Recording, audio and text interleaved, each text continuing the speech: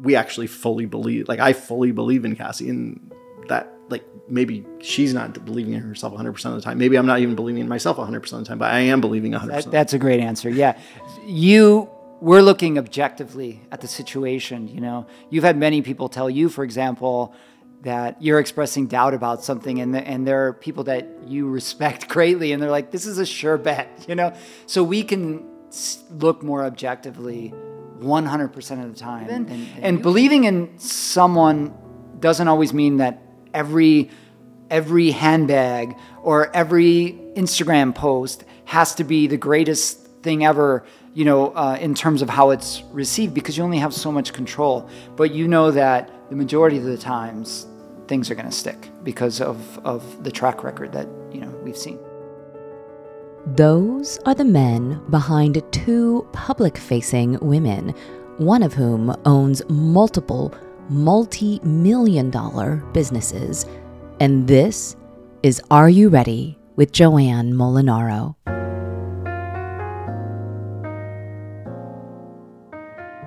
Welcome back, everyone, to another episode of Are You Ready with Joanne Molinaro. It's said behind every great man is a strong woman. Ever wonder where this quote originates from?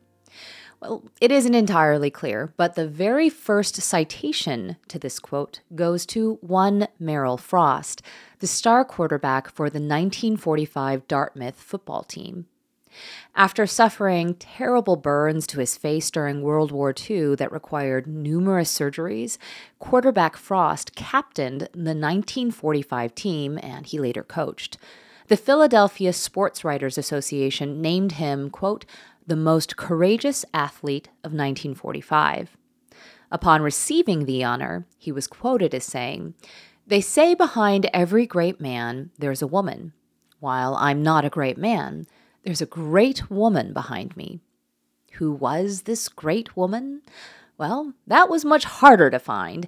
After a bit of digging around, the great woman appears to have been Pauline Mackenzie, Frost's high school sweetheart. As a testament to her position behind her husband, I could find pretty much nothing more on this great woman. Times, they have certainly changed quite a bit since Frost's days in the red zone. Women are no longer content with merely the supporting role. Whether in sports, 40% of all sports participants are female. Business, 42% of all U.S. businesses are owned by women. Or even at home, 30% of women make more money than their husbands. Women continue to eat away at the market share that was previously dominated by men. What does this signify, though? Well, first, it proves false the notion that there's only enough success to go around for half the human population. There was indeed plenty of empty square footage under the spotlight of success, and women have been eagerly taking the stage. But I also think it speaks to the many men who were quite content to take a back seat, not in their partnerships with women, but in the leadership that their careers demanded and the attention that such leadership often invites. What do I mean by this? This week, I invite two men, one of whom you'll definitely know, and another you may know about as well as Pauline Mackenzie, to talk about how they've found themselves behind the women who've launched themselves into public-facing careers and helmed the prows of their own businesses. So, without further ado, let's get into it. 2 years ago, my husband, Anthony, was the director of music at a large university. As his title suggests, he was not only a tenured professor of music, he spearheaded the entire music department, setting their annual agendas and goals, liaising with the university's leadership to facilitate the timely realization of those goals, providing support to the music faculty, all while overseeing the curriculum of thousands of the school's music students. I was a partner at a large law firm. I was vice chair of the firm's National Bankruptcy and Reorganization Group. I was also the creator of a food blog called The Korean Vegan, one that was starting to show immense potential as the cornerstone of a potentially profitable business. After months of hemming and hawing, I finally decided to take the plunge, withdraw from partnership at my law firm, and go all in on the Korean vegan. Our professional lives were about as different and separate as you can imagine. Notwithstanding the pandemic's attempts to mush us together physically, quarantine only reinforced those distinctions. I could now observe firsthand just how people worked when not under the gun of the billable hour, without any pressure to defend their hourly rates to their extremely shrewd clients. Where I grew anxious with every wasted 0.1 hour I spent in the bathroom or getting a refill on my coffee, it seemed the majority of Anthony's workday consisted of meetings, many of which would languish long past the hour that was budgeted for them on his calendar. When not stuck in endless Zoom calls, he would pore over emails, often asking me to look them over for tone. I would soon learn there is a lot of politicking in academia.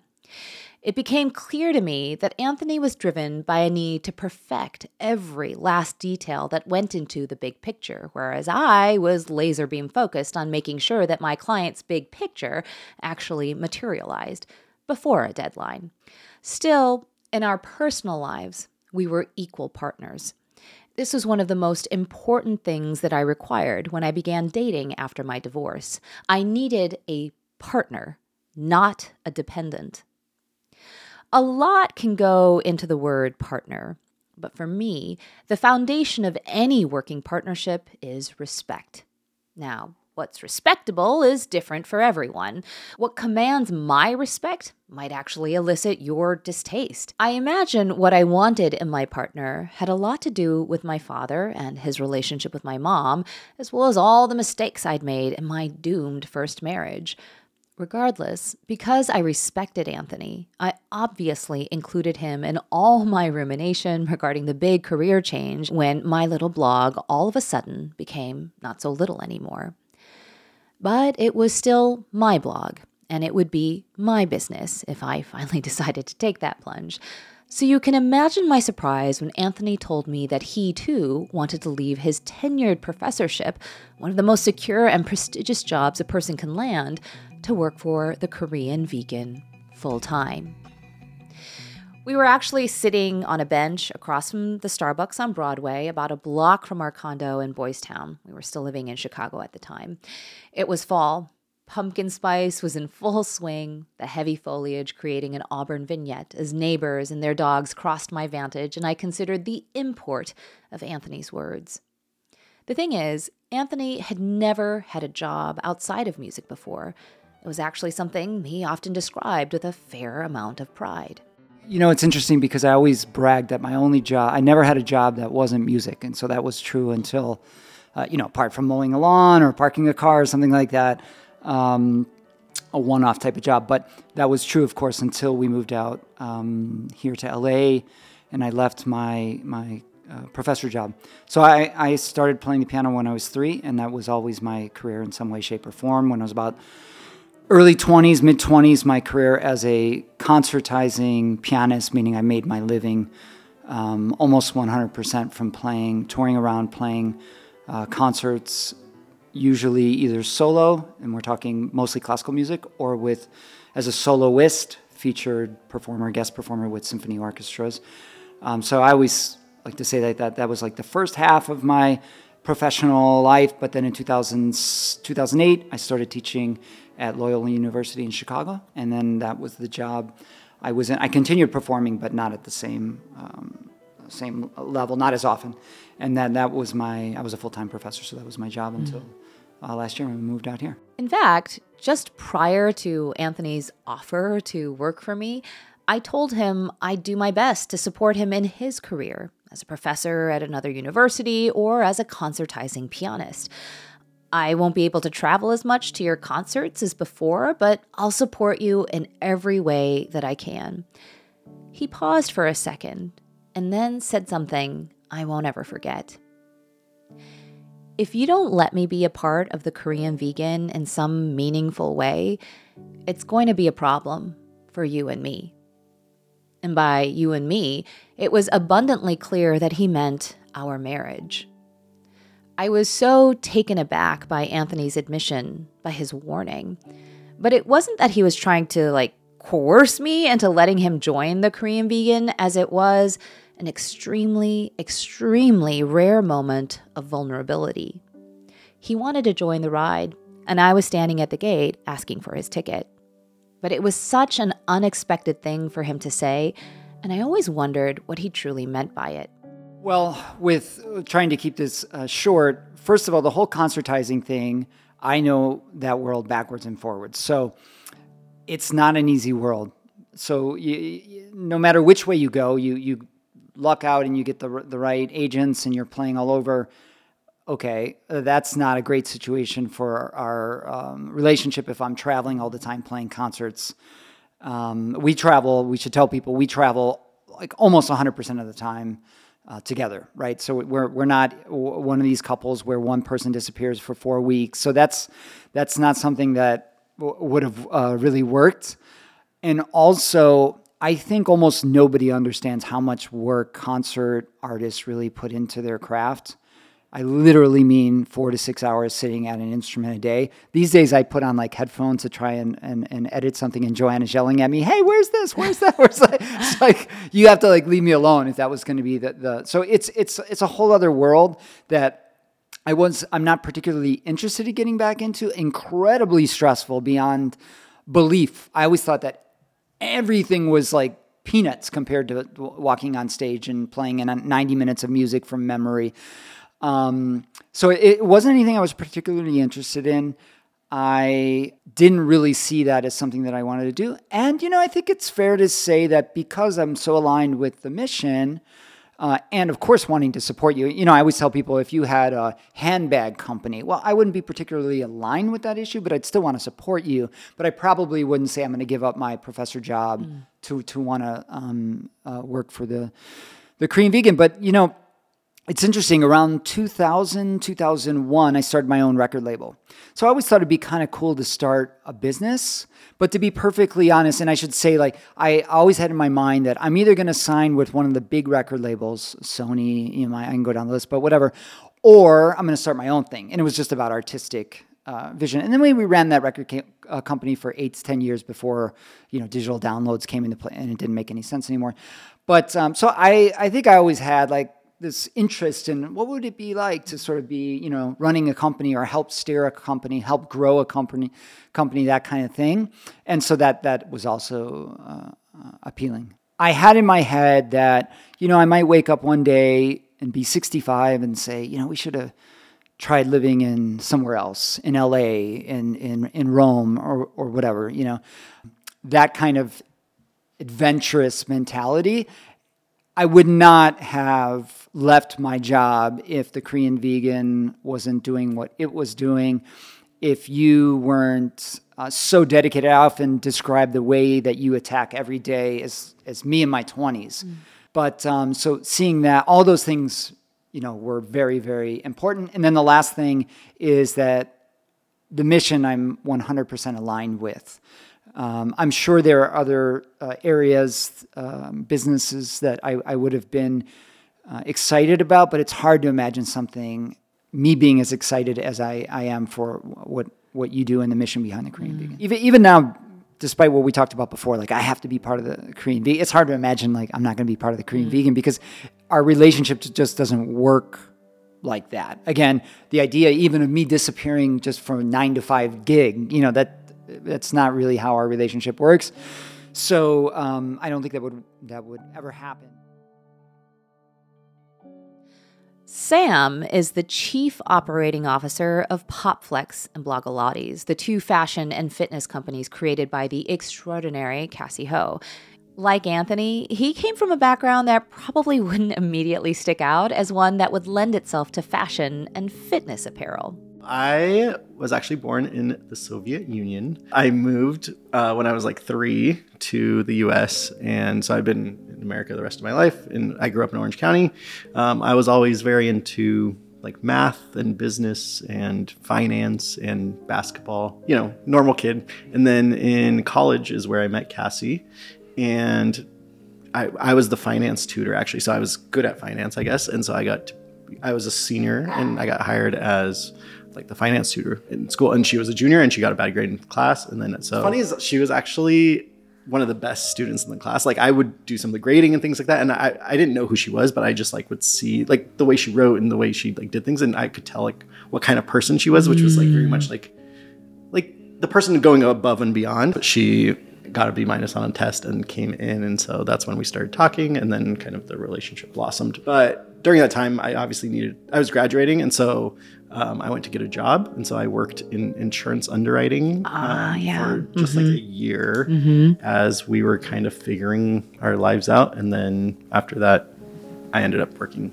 kind of full-time with Cassie. Much like that moment on the bench across from Starbucks, Sam too had a light bulb moment, though he admits there were some parts of his leap that were markedly different from Anthony's. There was one specific point where Cassie got her first like day rate. And that's kind of, I remember, you know what, I went back to my old job when I moved back. So I moved back to LA and I went back to my old job making very low income. And then I remember Cassie got her first like day rate doing a full day of Pilates for a company that hired her. And I was like, oh, like that's like half my salary and you're making this in a day. And I was like, maybe there's a future here. And we weren't, again, it wasn't like we were trying to do this for money, but like, obviously we were trying to work jobs. Like so then it was like, when we can do this as our full-time job, that's when things changed for sure. I remember while sitting there on that bench across from Starbucks, as I imagined our lives as personal and professional partners, I wondered, well, what would Anthony even do for the Korean Vegan? He was a musician and a teacher, neither things that would be immediately accretive to my business. But then again, it wasn't like mathematics and insurance underwriting would come into play for a burgeoning YouTube fitness star.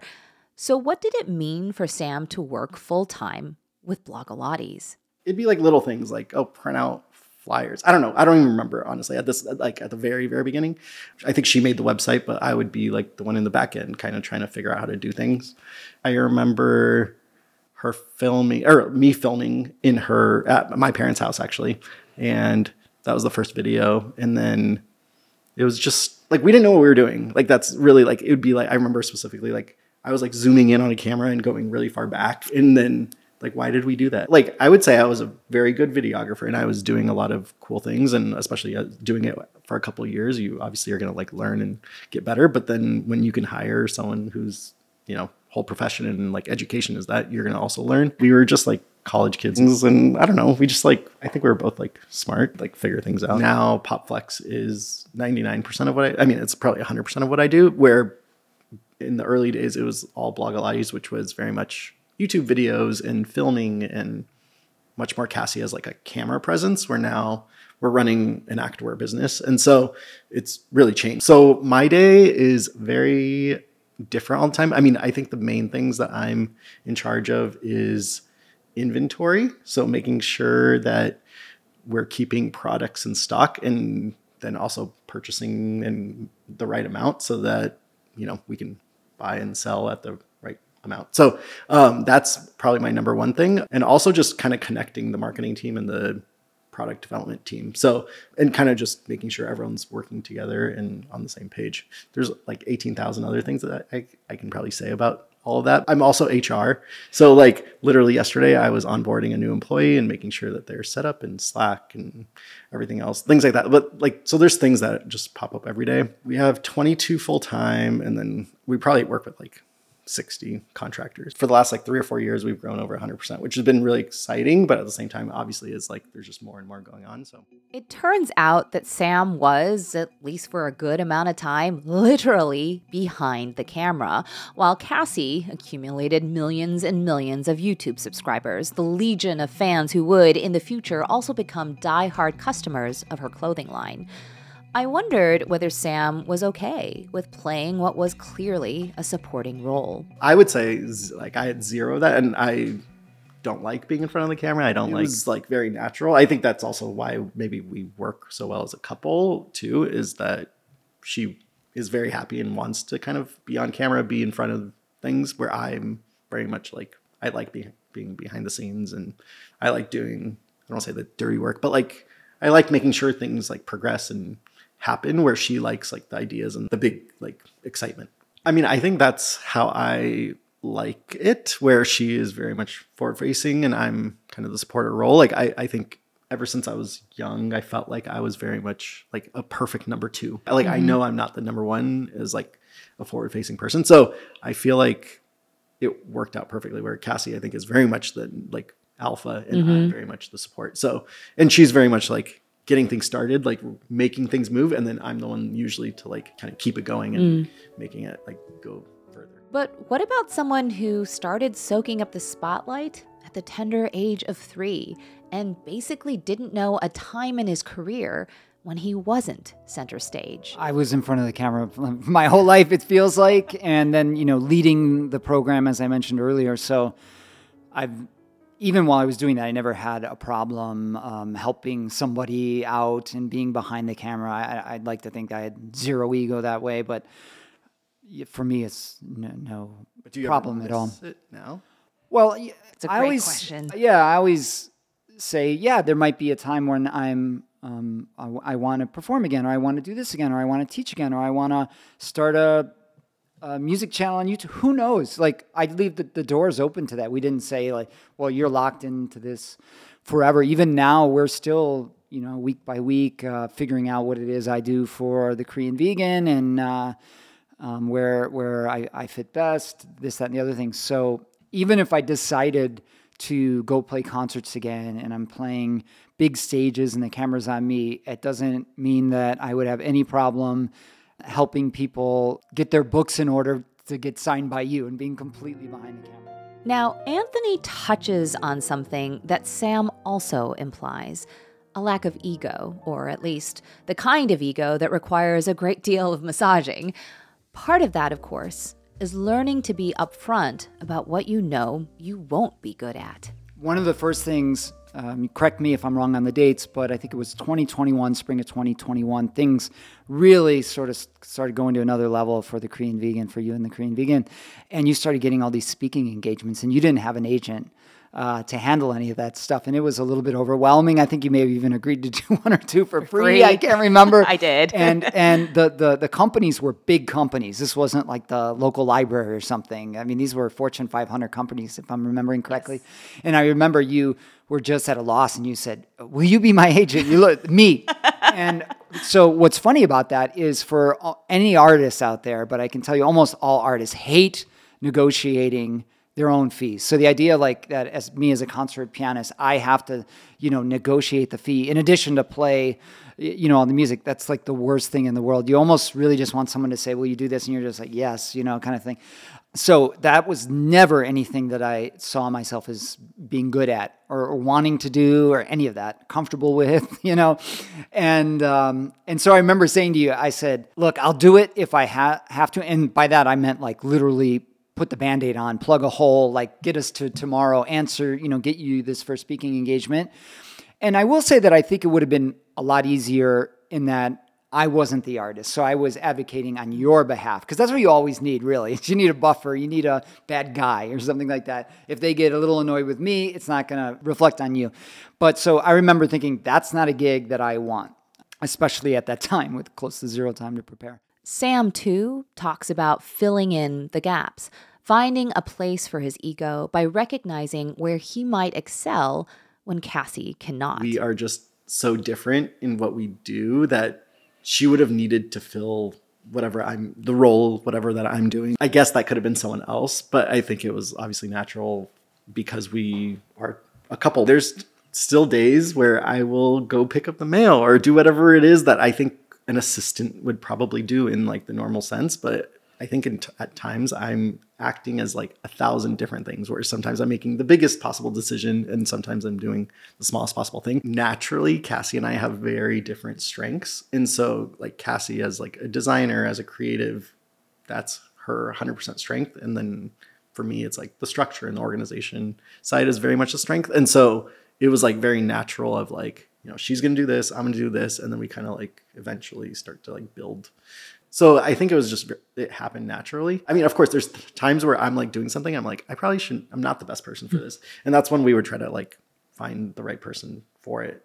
But by that point, it definitely wasn't Cassie. But when it comes to gaps or a lack of skill and know-how, Anthony says something I find incredibly true. Whatever that person lacks, they often can make up for in the fact that they care about this either as much as anyone in the world or number two. Anybody who's ever started a business with their partner, there's a million little things that happen and you become a problem solver, really is what it is. You know, I'm drifting to all the times we've been on the road where you're doing a cooking demonstration and there's something missing, you know, and I'm remembering one of the early ones coming out of the pandemic where we were in New York City, in Brooklyn, and you had to do this whole, I think you had done a TV segment, but then you had to do a speaking engagement with a separate company, but it was going to happen in that studio or something. You were missing all these things.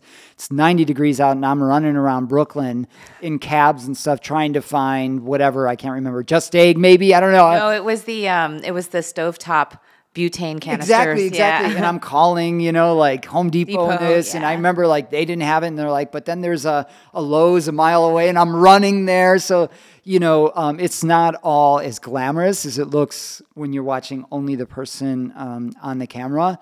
And those things just have to get done in my mind. They absolutely have to get done. I'm not one of these people who's like, especially at the beginning, oh, just sub in this or do this. That's not my mentality at all. So I think problem solver is a very important role. And again, as a partner, as a spouse, you're going to care. Somebody would have given up on that tank way earlier. There was no way I was giving up. And you would have had to go, have to have gone on air already for me to give up because someone was going to have that tank in Brooklyn and I was going to find it. Perhaps that's why Sam thinks. Because we are a couple, I think that just naturally means you can work well together. But can they? I'll be honest. Some of the biggest fights I've had with Anthony in the past 2 years have been about our not always complementary working styles. As I mentioned, I learned a lot about how Anthony approaches his day job, and sometimes it doesn't necessarily comport with mine. I grew up in a highly hierarchical and structured environment where my productivity was measured literally in 6-minute increments. I also matriculated at a firm that required a fair amount of technical knowledge and autonomy. I didn't really train anyone on how to be a lawyer. That just wasn't part of my job. Mentorship, yes. Guidance, totally. But on-the-job training, no. Implicit in the commercial legal space is the idea that time is money, lots of money. Accordingly, any time spent outside of the billable hour was scrutinized within an inch of its life. Could this non-billable hour be allocated to somebody else? I thus found it challenging when Anthony and I started working together, and I had to explain so much to him. Of course, I wasn't frustrated with him for not knowing what an f-stop was or the difference between extra firm and soft tofu. I would get agitated by the amount of time I felt we were wasting, all the little inefficiencies as I saw them that added up because I couldn't just mind meld with Anthony and instantly upload everything I knew about photography, videography, editing, writing, storytelling, and of course, cooking directly into his brain. I didn't always do a great job, though, of distinguishing between getting annoyed in general and getting annoyed with him. Because there's the way you deal with your spouse, and then there's the way you deal with other people as a leader. And I know that sometimes the way you deal with me is not the way you would deal with the rest of your team. I mean, I would say way more often than not, in fact. And a good leader, I think, makes, for starters, makes everybody feel like they have a place, doesn't, hire the right people and put them in the right place to succeed. That's what you got to do. So we could talk about that as a separate podcast, but seeing the way you listen and then sometimes say, now I'm leading, I think you do a phenomenal job at that. You don't do that with me, though. You're very much like, you should just know that at this moment, at this time, I want you to grab that camera over there and do this. And like, I don't even know what that camera is or where the tripod is. When did we get that? And, that's just something that's like a little quirk or whatever. And so we, navigate that. It also seemed, though, that the word deadline didn't mean as much to Anthony as I'd grown accustomed to in my work. Blowing a deadline in the legal industry doesn't just result in a slap on the wrist. It can literally be cause for a malpractice lawsuit and the end of your career. Thus, when I said 5 p.m., I meant 4:55 p.m. at the very latest, whereas for Anthony, it seemed that 5 p.m. was more of a suggestion. Giving constructive feedback was a part of my job as a partner, mentor, and as the vice chair of my practice group. Handling associate evaluations was a big chunk of my job, but it was never something I was particularly good at one-on-one. And when the evaluatee is your spouse, egos, bugaboos, pet peeves, and a long history of suppressed resentments can often make giving feedback a risky venture. There are some times where I think a hard part is I think I have valuable information to give you on something, but I know that you don't maybe want to hear it. That's also something I can relate to, because my father, my parents, but especially my father, wasn't at all a trained musician, or he didn't really know anything about classical music. He couldn't, along with my mother, have been bigger supporters, and I love them forever and ever and ever for that. And but if he gave me like some sort of critical kind of thing, it was not really based in anything that made sense. However, a lot of times it did make sense because it was so simple that it was right. You know, like sometimes we can be quick to say, but that's not how it's done. And the other person doesn't have those barriers to work through, and they're like, they just say it. And you're like, that's a good point, you know? So I will say that a lot of stuff that I heard from my parents was not wrong, you know? But I recognize that. I didn't want to hear from my dad, you know, in his little ways. He might say like, you know, be nice maybe for an encore if you do. Like, okay, would it be nice, or is that what I'm supposed to do, you know? Or worse yet, it'd be nice maybe if you didn't, you know, do that or something like that. So I know that there's a lot of times where you don't want to hear what I might have to say, or the time that I might want to say it is not the right time, or I have to wait for you to let me know that you might be interested in saying it. And I usually preface my comments in this regard by saying, hey, I'm not sure it's right. This is just another point of view, another idea for us to consider. And I will say that I feel like my background in music has proven very valuable in terms of both understanding the industry, but also understanding human nature a little bit. And I'm actually surprised by how often things play out the way that I saw them play out, 25 years ago. You know, a great reminder for people is that someone the other day said, you know, Novak Djokovic has a coach. Roger Federer is the best player in the world. He had a coach. So it's not like criticism as much as like, here's an idea. I think it's challenging just because Cassie is extremely sensitive, but at the same time, she always really, truly does want feedback. And I think most people naturally will take any negative feedback or whatever that means, like to some level of like, you're attacking me. Mm-hmm. But I think our relationship is strong, and just like yours, where like you're going to say what you think is right. And if you really strongly believe that like you're helping this person in the long run,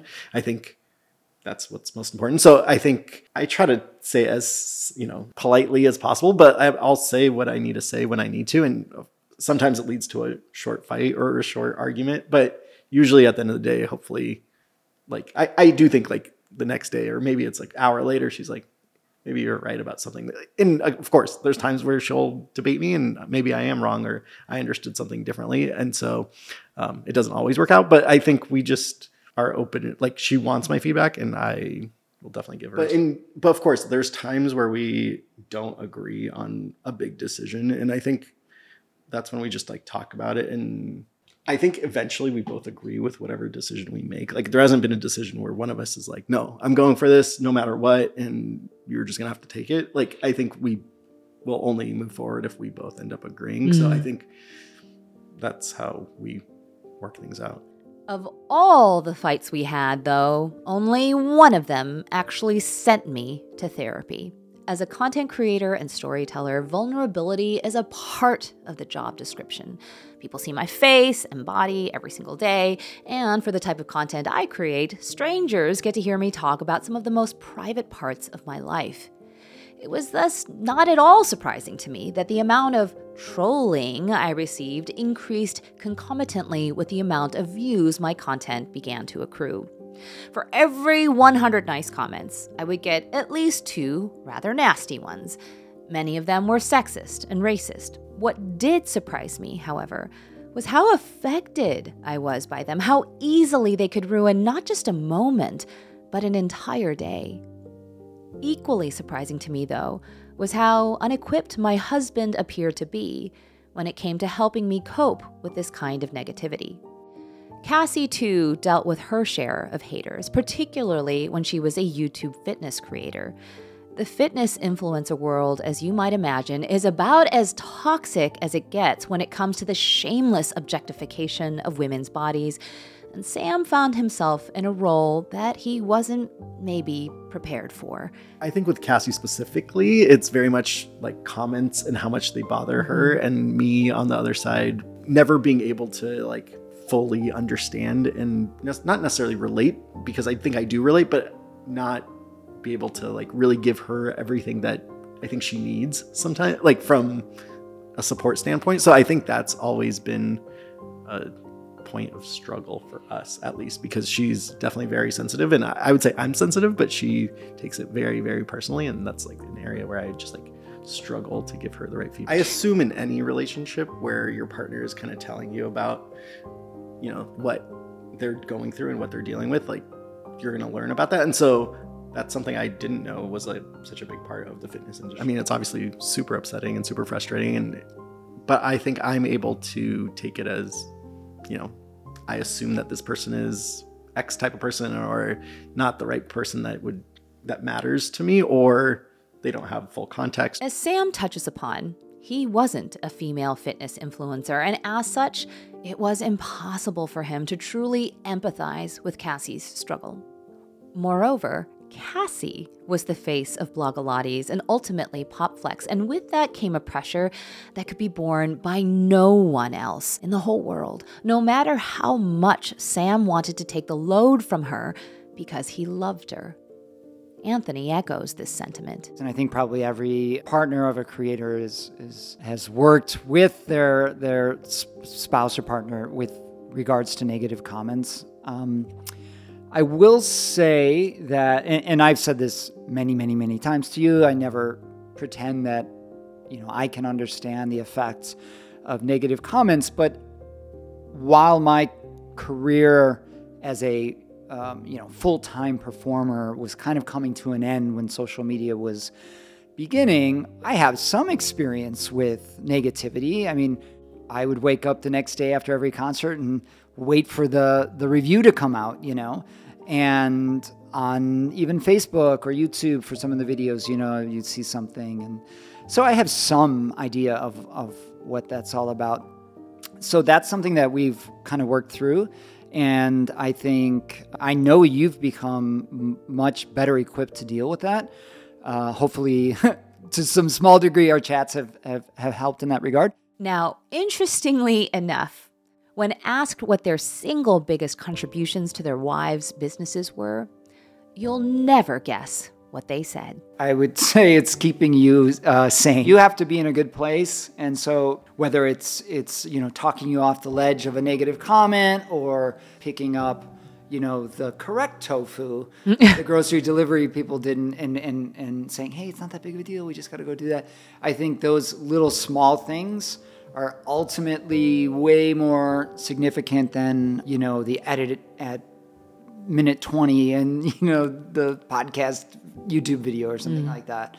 Those kinds of, and sometimes picking up the tofu is no big deal, and sometimes picking up the tofu is a big deal. And so knowing also the difference, I think, is important. I would definitely say I'm like a therapist for her. It's shifted a lot, especially because her content used to be much more fitness based, and that was much, I think, harder just because your body is such a big part of your like everything that you do, and it's hard because your body is kind of your billboard when you're in fitness, where now, because her content's not fitness, it's much easier, I would say. So it was very much like our industry. So now it's much better, but she still gets bothered by things like balancing our lives, kind of. I think that's really what it is. And so there's going to be times where there's like highs and lows, but like making sure that Cassie's staying balanced, because at the end of the day, like she's the most important part of the whole operation. And so I think that's my biggest skill, is like making sure she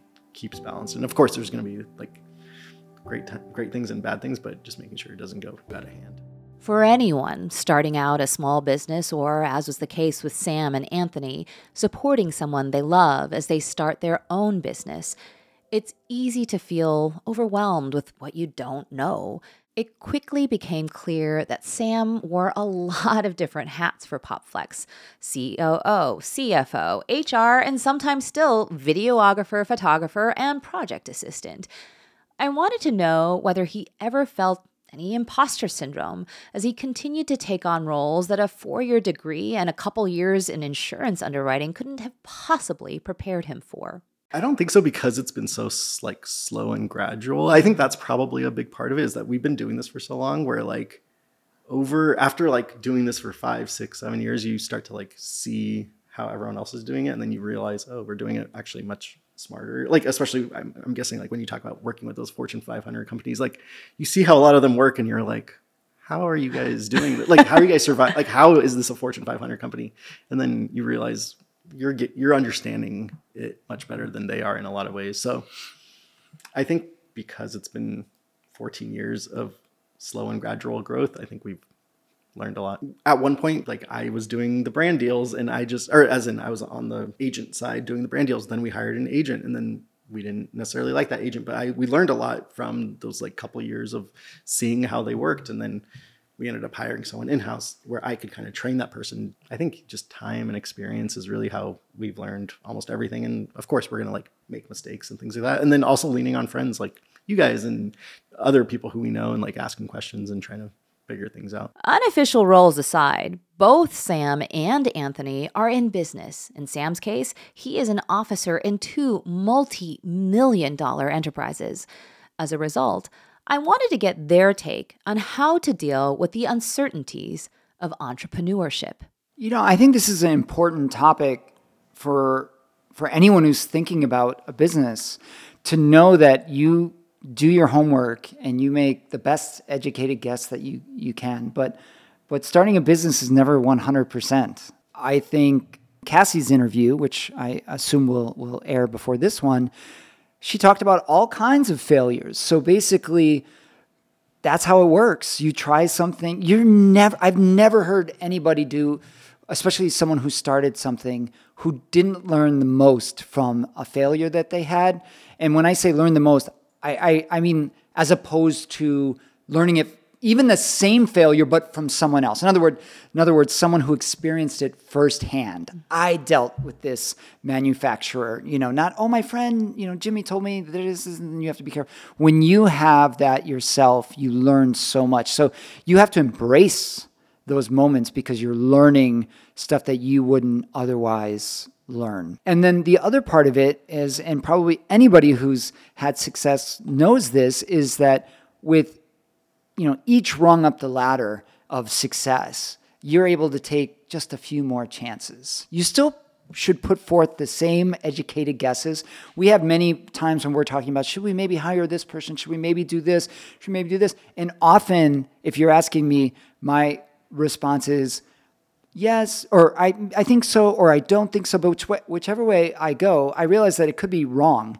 But I know that we've done our homework, and the investment is something that we can afford to miss on. And what's the worst thing that's going to happen? That kind of attitude. So you don't want to overreach, like where you have to move out of your house because you tried something. But if you're just trying something that may have a big payoff, you're going to make those investments, and you're going to realize, you know what? We didn't need that agent, or we didn't need this person to do this, but we would have never known if we hadn't tried. We would be very comfortable with failure, I think, because every time something would go wrong, it'd be like, okay, now we know how to do that for next time, or we know not to do that next time. So I don't feel like we were never in the position where everything failed, and so we would be like, okay, well then we need to focus this direction, or we need to shift. And so for that reason, I wouldn't say there's ever this doubt of everything, but at the same time, it's exciting. I feel like if someday PopFlex like completely disintegrated, which I hope never happens. But at the same time, that's exciting too. Like that means we'll have to start something completely different and new, and that'll be like really cool. Like who knows what that'll be, but it would be exciting too. What I love about Sam's answer is that he emphasizes the role of time. Where Anthony and I have been at this business thing for less than 2 years, Sam and Cassie have been at it for over a decade. Oftentimes, we zero in on the very visible pinnacle of a success story while glossing over all the mistakes that riddled the very less visible path up the mountain. It was very encouraging to hear Sam talk about getting comfortable with failure and, as he alluded to, the importance of seeking guidance from others. Indeed, Sam actually sought some advice from us, the business newbies, on a particular quandary, and Anthony and I could not wait to weigh in. Cassie just wants to continually work, and like to the point where we're just, it's 1 a.m, 2 a.m, and like we're just working and working. And I would be like, oh, like, should we spend time together? Like, or, where our relationship at some point just became work. And like, then all we do is talk about work, which I think we still struggle with. But I think that is probably one of the areas where we're constantly still like just figuring out like how much work, like when do we shut off versus when do we, power through. What's surprising is how hard it is for me to get a time to talk to Cassie, honestly. It'll be Sunday night and I'll be like, Cassie, like, I have to talk to you. And then we'll spend like 30 minutes or an hour, like going through something that we need to go through. But it's really hard. It's funny because even like within our team, like they think that everything is passed between the two of us. And of course we try to talk and the important things get through, but a lot of times they think that like, oh, this, right? Or, I'm sure it happens the other way too. So yeah, we have like plenty of set one-on-ones with other people. But then even though we're like definitely the two leaders of the company that should, I think, meet on like a consistent basis, I think because we are talking so often, so that would be actually a really good goal, I think. And maybe that would actually help us with like some sort of balance of, it's like probably 95% work. I'm sure we obviously do things like my family or with her family or whatever it is. But I think when we're with other people, that's probably the time we spend the like least about like talking about work. So I guess maybe that's the answer, spending time with more people, because then you're kind of like, well, you can't just talk about work. Yeah. How about you guys? We definitely cut out work. Yeah. We definitely, we have sort of a routine that by dinner time, work with the regular exception of Monday nights when the podcast and a newsletter is going out. We pretty much, you don't like to talk about it. If you want to talk, she drives it. So if you wanted to talk about something or something needed to be discussed, then we would do it. But I know you don't like to, so I don't. Do you have any like tips for how you're able to shut it off, or do you feel like you just... I mean, I think that... like, I don't want to talk about that. I basically just say I don't want to talk about it. She's got a little thing around her neck. Like closed. But no, I think that, our situation's a little different from yours. Yeah, way different. We don't have full-time employees. Yeah, we don't have a host of employees. We don't have inventory coming in from all parts of the world. We don't have, deadlines pretty much every single day. I think that if we were on a much larger scale, it would be much more challenging. But presently, subject to sort of foreseeable exceptions, like Anthony was mentioning with the podcast, and we know that Monday is going to oftentimes be a longer day, but then we also know Tuesdays are a little bit lighter for us, But generally speaking, as Anthony alluded to, around 6 or 7 o'clock, that's it. I don't want to hear anything more about work. I don't want to hear, anything about, oh, this needs that, or, edit this. And similarly, I try not to talk about, oh, I got a negative comment on my Instagram, or, this video is doing terrible or something like that. So, we generally try and keep it that way. I don't know how much of the work that you and Cassie do is physical anymore. I know obviously it was very physical at a certain point, but for me right now, I'm in the midst of preparing for my cookbook. So this often entails literally, 8 a.m. till, 5 or 6 p.m. of being on my feet. So that also sort of guards against, just working past a certain point because my body simply can't handle it anymore. I just can't do it anymore. And I think Anthony's very respectful of that. I mean, he's an athlete, so he understands kind of that, being on your feet for too long and just how draining that can be. So if you can sort of have these reasonable rules, based upon what your specific situation is, where, maybe it's just twice a week, where you say, okay, on Tuesdays and Thursdays, we're going to try and cut off work at 7:00 or something like that. And that includes conversation about work, not just actually doing it. I think that can be incredibly helpful, not just to your relationship, but to you individually. But again, it also matters like where you are. When I was in my concertizing days, like whatever the work was that needed to get done, I'd be up till 3 a.m. practicing somewhere, so it's like, I wouldn't want to be doing that for my whole life. And now I'm older. And so, like you said, you hope that in your 5-year plan. Yes, in your 5-year plan. You Tuesdays and Thursdays. You get to kick your feet back and finish the Americans, which you better. Earlier, we heard both gentlemen talk about how their excessive objectivity might make it a little challenging for them to understand why Cassie and I get so upset over the haters and the trolls. Well, it turns out that there's a real benefit to that objectivity. As I've said time and time again, sometimes we'll experience the biggest success in our lives when we surround ourselves with people who believe in us just a little bit more than we believe in ourselves. Of all the things that I think are embodied by the idea of a supporting partner, Sam and Anthony perfectly encapsulate how they more than make up for our deficit in faith. We actually fully believe, I fully believe in Cassie, and that, maybe she's not believing in herself 100% of the time. Maybe I'm not even believing in myself 100% of the time, but I am believing 100%. That's a great answer. Yeah. We're looking objectively at the situation, You've had many people tell you, for example, that you're expressing doubt about something, and there are people that you respect greatly, and they're like, this is a sure bet, So we can look more objectively 100% of the time than you can. And that would be the same for anybody. Like when I was recording an album, at the end of the day, I know every little thing in there, little sound in the room that wasn't quite, and nobody else knows that, and they're looking at it more objectively. So that's really, really important. And then the both of you are just so amazing that you're two people that are very easy to believe in. And believing in someone doesn't always mean that every handbag or every Instagram post has to be the greatest thing ever, in terms of how it's received, because you only have so much control. But that the majority of the times things are going to stick because of the track record that, we've seen. So, what do you think? Is it true that behind every great woman, there's a strong man? Probably not. There are plenty of great women out there who've made it because they are supported by other strong women, a community of peers made up of men and women and others. There may even be extraordinary women who've been catapulted to success by non-humans, a love of animals, a strong commitment to the environment. Wisdom, however, begins with humility. The willingness to accept that we don't know everything, that we're not good at everything, and therefore, in order to be great, we must look outside of ourselves and, in some cases, lean on the strength of others.